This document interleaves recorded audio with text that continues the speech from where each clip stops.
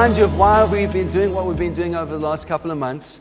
We've basically asked ourselves this question as a team: how do we help most facilitate the presence of God?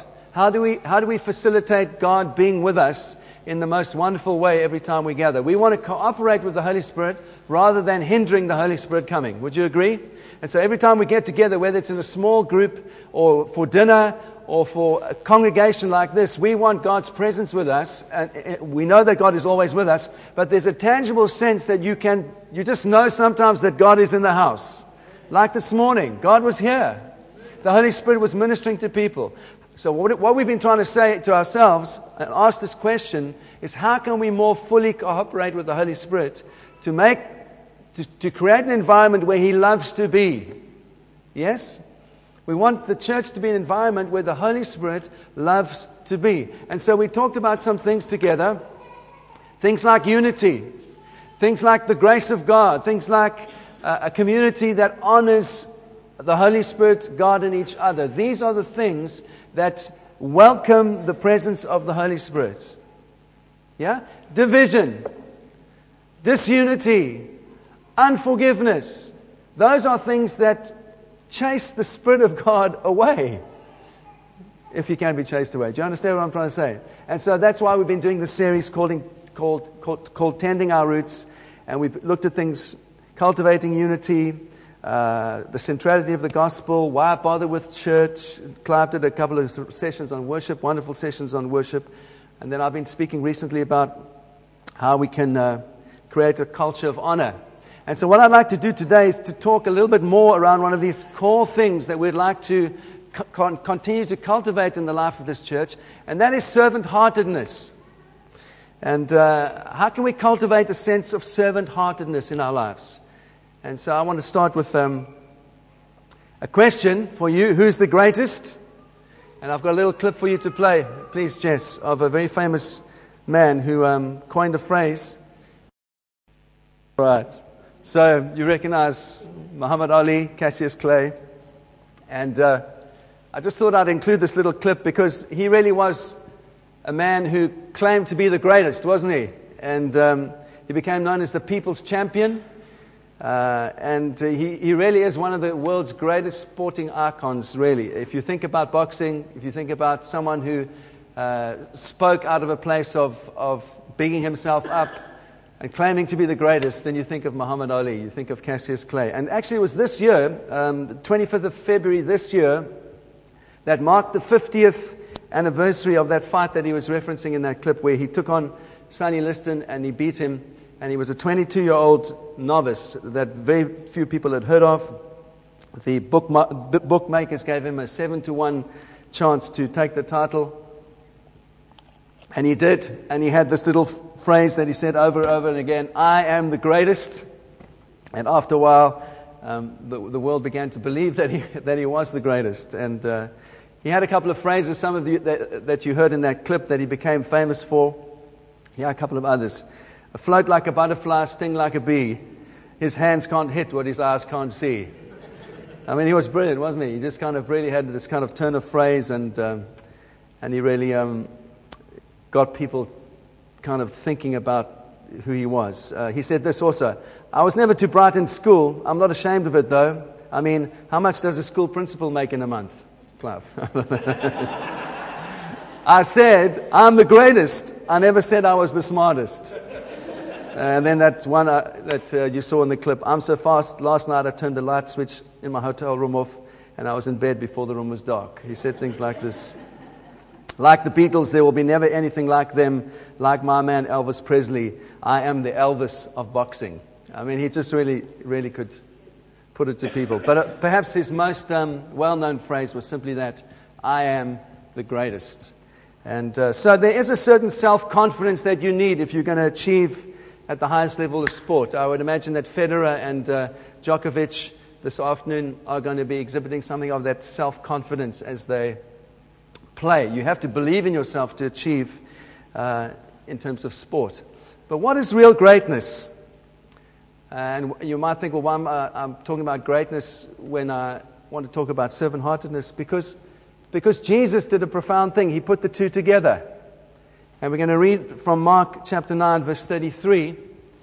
And Jesus puts these two things together. He talks about greatness and he talks about servant-heartedness, and he puts them together. He says this in Mark 9:33. They came to Capernaum, and when he was in the house, he asked them, "What were you discussing along the way?"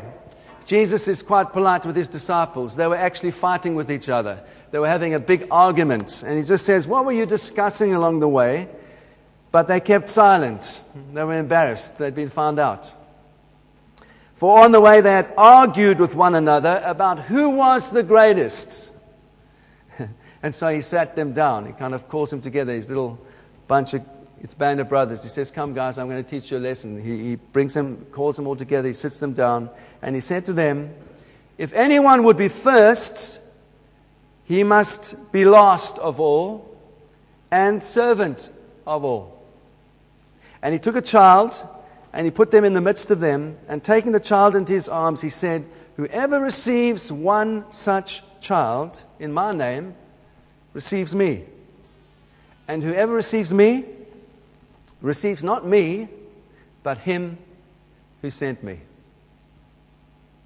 So, Father, I want to pray for your word this morning.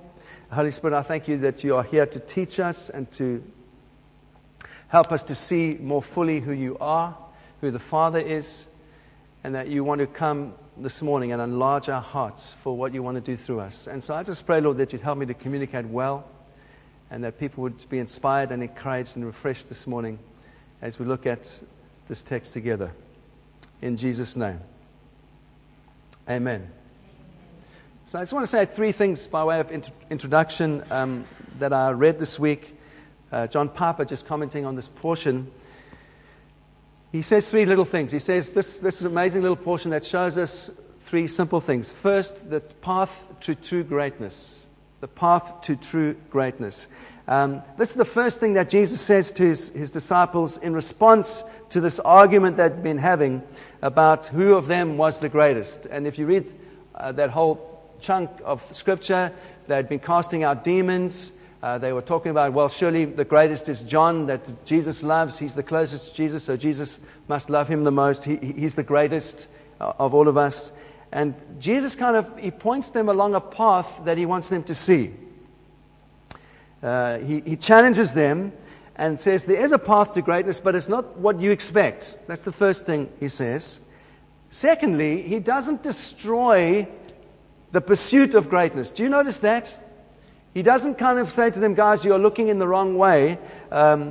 He says something quite profound. He says, this quest for greatness that you have, you want to achieve something with your life, that's a good thing, but it's been distorted a little bit. It's been distorted by sin.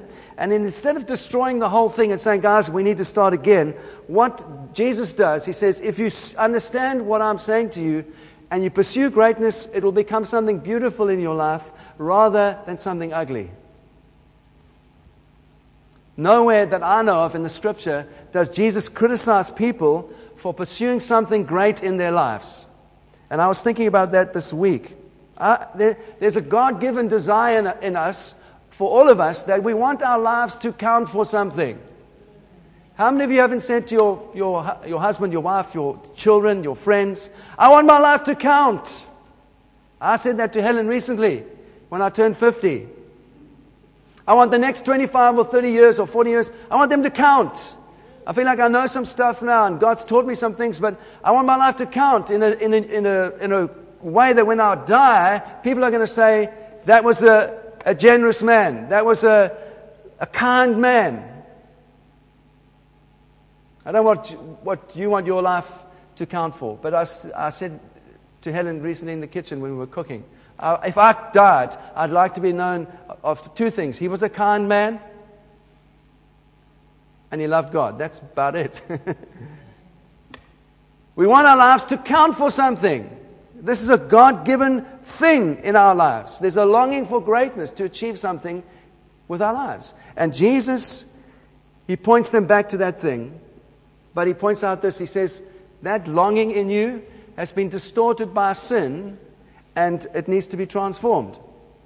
And there's two ways I want to put to you that sin has distorted this longing for greatness in our lives. First of all, sin has corrupted this longing in all of us, not to be great, but simply to be known as great. And nowhere is that better illustrated than in our culture in England. There is a celebrity culture in our nation. It's not even important anymore what you are known for, just the fact that you are known. So you can be known as a topless model, and it's on the same kind of par as someone who's done something great for science. Celebrity is all that counts. It doesn't matter what you're famous for, as long as you are famous. I'm a celebrity, get me out of here. And there are all these people on television who've done nothing really with their lives except achieved some measure of fame, and that's good enough. That's a distortion of what God has put inside of us to be known for greatness. And secondly, sin corrupts this longing, this God-given thing in us, not just to be great, but to be greater than someone else. Isn't that true? In other words, the joy of just being yourself and allowing God to do something great through you in your life has been perverted by sin into this kind of carnal pleasure that we get when other people tell us we are better than someone else. We are greater than someone else. So it's not important anymore, the World Cup. Not just to be a great footballer, but who's the greatest? Is it Neymar? Is it Messi? Is it Ronaldo? The greatest. Who's the greatest? Who's the greatest tennis player of all time? Is it Federer? Is it Djokovic?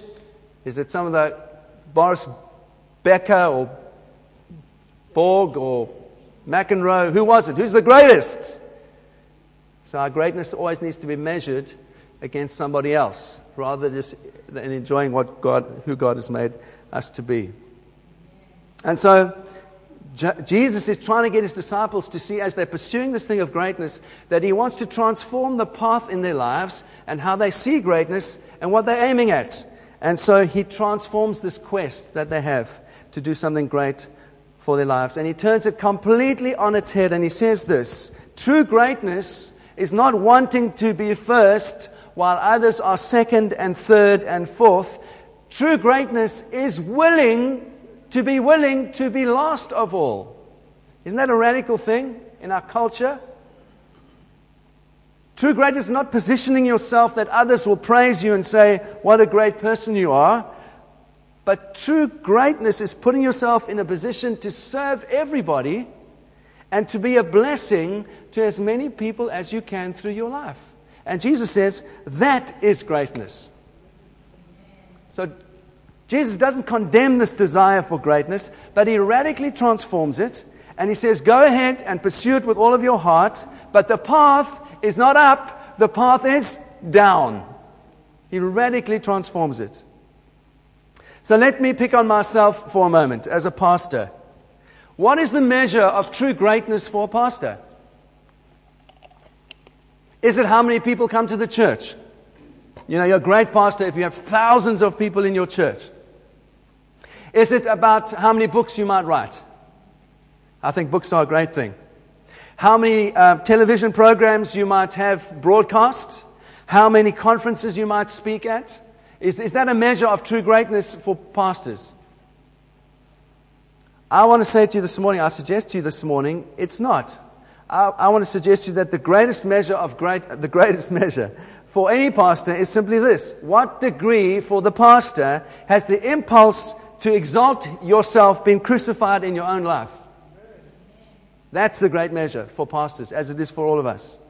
What heart really is there to serve other people? What heart is there really just to decrease that others may increase and that Jesus might be glorified? That's the true measure of greatness for any pastor. So, why do I say that? Because the Bible says that. 1 Corinthians 4:5 or Romans 2:29. This is what Paul says: beware how you measure greatness in the servants of God. Do not pronounce judgment before time until the Lord comes, who will bring light to the things that are now hidden in darkness and will disclose the purposes of the heart. Every man will then receive his condemnation from God. In other words, Paul is saying, don't judge now by what you see. It's an issue of the heart, and God sees in the hearts. So there's this transformation that Jesus points us to. And then I'd just like to point you to a couple of things. Jesus clearly defines greatness in this passage. And the first thing he says is that greatness involves humility. Yeah? Whoever wants to be first, note the language here, whoever wants to be first shall be last. It seems even like a little bit humiliating to me, doesn't it? Jesus says, if you want to be great, you shall be last. What does that mean? It means there'll be times in your life and times in my life where we feel like we really are the last in the line. We really will feel like everyone else is getting ahead except us. We really will feel like other people are getting blessed and prospering, and we are not. We are the last in the queue. It will feel like that. You'll have times in your life. And why is that? Because God's sovereign plan, He wants the process in your life to be a beautiful one. He doesn't want that process to be bent out of shape by sin and by the wrong motives. And so He allows moments in your life in His sovereign plan where you feel like you are the last in the queue. And His promise to you is, if you want to be great, there will be times that you shall be last of all. Philippians 3 verse 8, that's what I think Paul meant when he said this. Indeed, I count everything as loss because of the surpassing worth of knowing Christ Jesus as my Lord. For His sake, I have suffered loss of all things and count them as rubbish in order that I might gain Christ. I've said to you this before. We sang it this morning. God makes all things work together for good. And I've said to you before, that means all things. That means good, the bad, the ugly, the indifferent. All things work together for good in our lives when we are called according to His purpose. And here I have to say, here, Paul says, I have suffered the loss of all things. What does that possibly mean? Well, it could mean money, reputation. It could mean standing in society. It could mean anything. It could mean all things. I had suffered loss, all things, so that I might know Christ. And so sometimes there are going to be times where we will find ourselves lost of all. Secondly, Jesus says greatness involves serving other people. Whoever wants to be first shall be the servant of all. I don't think that means that we run around just allowing people to tell us what to do. You do this, oh, I must be the servant of all. And you run around like a headless chicken just doing lots and lots of stuff. I don't think Jesus is talking about that at all. What I think He does mean is that our lives need to be lived dedicated to being a blessing to other people. That's what I think He means. That's what He means by being a servant of all. In my devotions this week, I read a little thing by A.W. Tozer. And he was just discussing how Christians use their freedom. I trust you all know that you're free in Jesus. You're free from guilt. You're free from condemnation. You're free from manipulation. You are free in Christ. You do not have to do anything. This is the scandal of the gospel. As a pastor, I can't get you to come to church on a Sunday by putting a whip on your back and saying, you better come to church. No. You actually are free in the gospel not to come to church. That sounds radical, doesn't it? But this is the truth of the gospel. It must be an inside-out thing. It's a good thing to come to church to be with God's people, to worship and to be encouraged, but no one can force you. It has to be from the inside out. We are free to do whatever we like with our lives as Christians. But here's the thing. A.W. Tozer says this, talking about freedom. Every man, every person in a free society must decide whether he will exploit his liberty or curtail it for moral and intelligent ends. He must take upon himself the responsibility of business and family, or he may shun all obligations and end up on Skid Row. The tramp is freer than the president or the king, but his freedom is his undoing. While he lives, he remains socially sterile, and when he dies, he leaves nothing to make the world glad that he had lived. The Christian cannot escape the peril of too much liberty. He is free. His very freedom may prove a real source of temptation to him. He is free from the chains of sin, free from the moral consequences of evil acts that have been forgiven. He's free from the curse of the law and the displeasure of God. He is free from all of those things. The great Christian is one who knows that he is free to do as he will, and he wills to be a servant. This is the path that Christ took. Blessed is the man who follows after him. We are free. We can do anything that we want in the freedom that Christ has bought for us. What are we going to do with that freedom? I've said this to you before. Are we going to live selfishly for our little lives and our little family, and as long as the blessing is there in our family and our lives, or are we going to live for others? Are we going to live for a much higher thing? Jesus, who didn't consider equality with God something to be grasped, but he humbled himself and he became servant of all, that we might enjoy the freedom that we enjoy now. Thirdly, in this little portion here, Jesus shows that being great involves sympathy for the powerless. Sympathy for those who do not have power. And how does Jesus illustrate that? He takes a child and he gets the child to stand in the middle of all this group of people, and he treats this child with great affection. And why does he do that? Jesus never did anything randomly. He did that because children in ancient cultures did not have any standing in the culture. None whatsoever. And he treats this little child with great affection, and he says, whoever welcomes one of these little children, welcomes me. And then he says, in fact, when you welcome this little child, you're actually welcoming the one who sent me. You're welcoming God. You are honoring God when you honor this powerless child.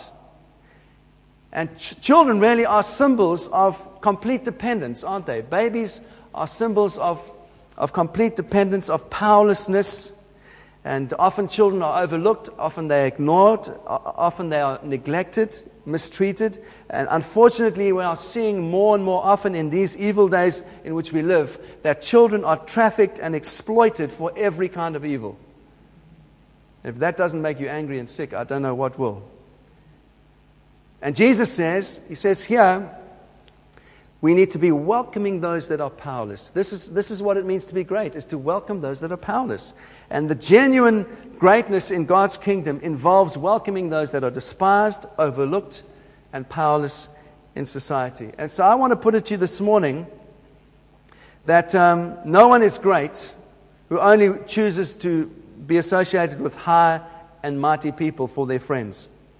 No church is great that only wants people of standing as its members.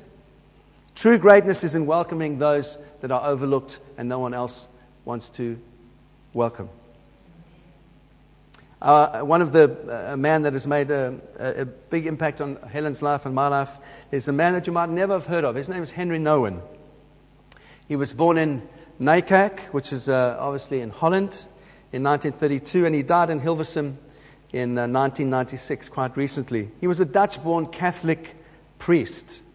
And I know there's so many things that we can say, and a lot of stuff has happened that has tarnished the reputation of the Catholic Church, but this man has made a radical impact into my own life. And we can learn from everybody, can't we? And if we're going to be humble, we need to learn from everybody. His main interests were rooted primarily in psychology, in pastoral ministry, and social justice, and he wrote extensively. He was a very bright man, and so over the course of his life, over 2 decades of his life, he taught at the top academic institutions, including Notre Dame University, Yale Divinity School, Harvard. And he went on towards the end of his life. He left all of that behind him, and he gave his life to serve one young man in particular that was physically and mentally handicapped, and he worked with this man until he died. He gave himself for one person. He laid aside his academic career, and he decided to serve someone who was powerless. I find that incredibly challenging, that someone would do that with their lives and give themselves away like that. He had hundreds of articles and books published, 39 books published. He sold 7 million copies of his writing. But he chose, towards the end of his life, that thing gripped him of, actually, I want to live in a different way. and he gave himself for this young man who was powerless and neglected. That's understanding something of greatness as God sees it.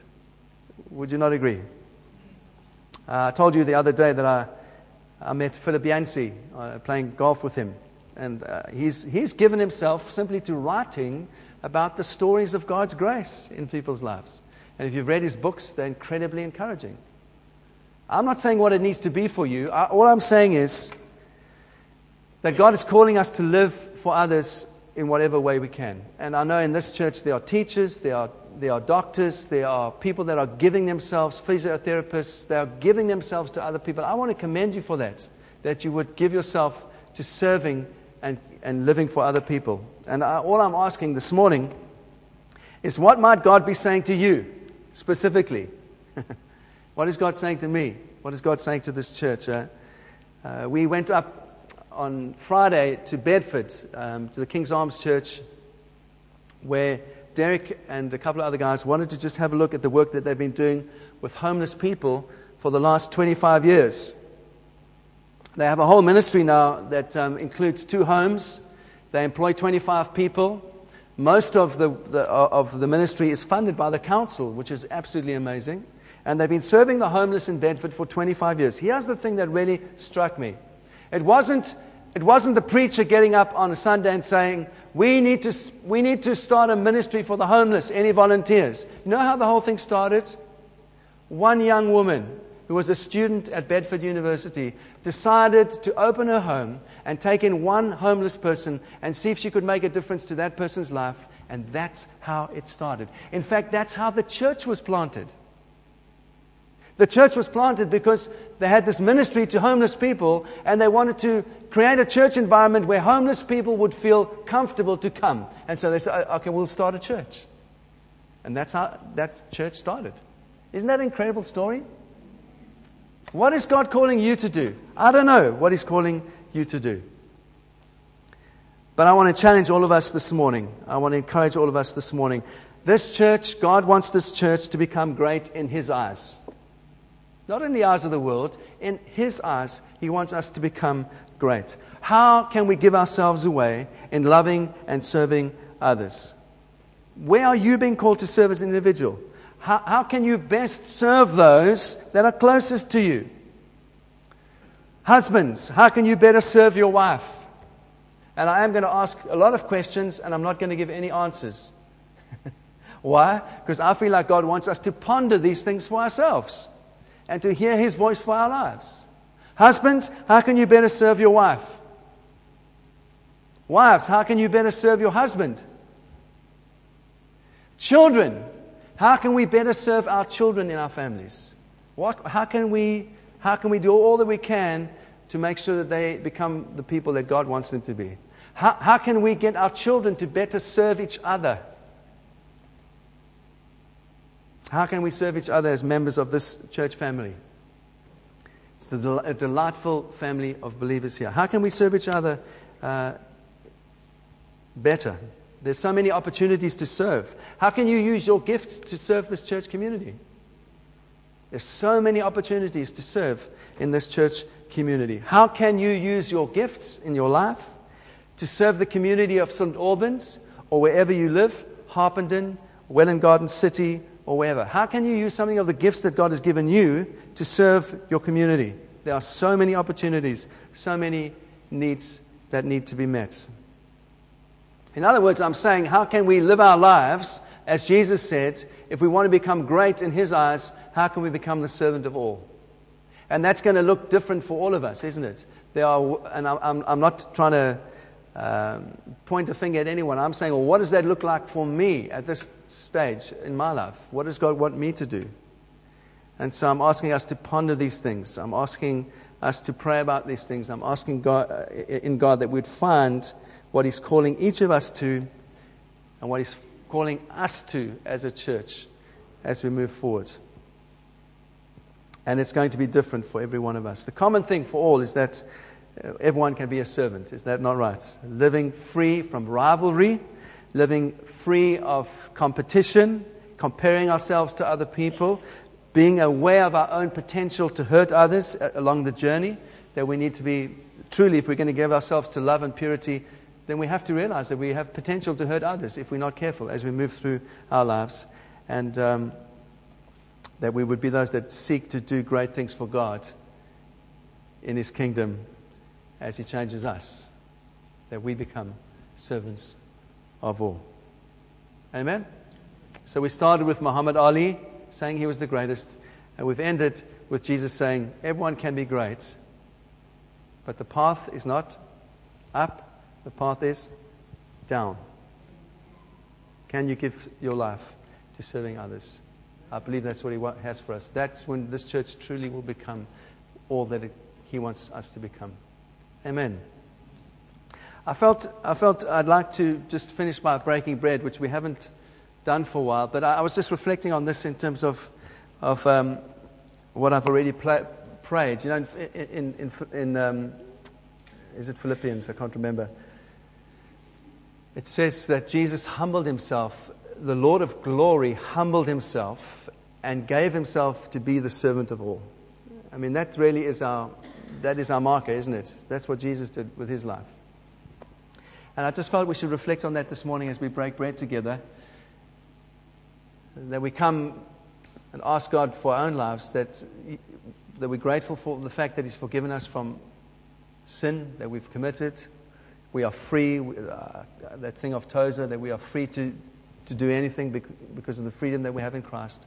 But that we'll be responsible with the freedom that we have. And that we'll be those that learn to use that freedom wisely and live for Him and not just for ourselves. Amen? So I'm going to pray, and then I want to invite you to break bread. Perhaps you want to pray with a friend. Perhaps you want to pray with your family. It's fine, however you'd like to pray this morning. And let's reflect on these things as we break bread this morning. That truly, in our own lives, our lives will be a testimony that we live for others and not just for ourselves. Amen? So, Father, I want to thank You for Jesus. I want to thank You for what He bought for us on the cross, the freedom that we have in Him. And Lord, it is a delight. It's an absolute delight to know the joy of being free from everything that has ever held us back. That You've taken all of our sin upon Yourself, that You've forgiven us, that You've washed us, that we are new creations. We rejoice in these things.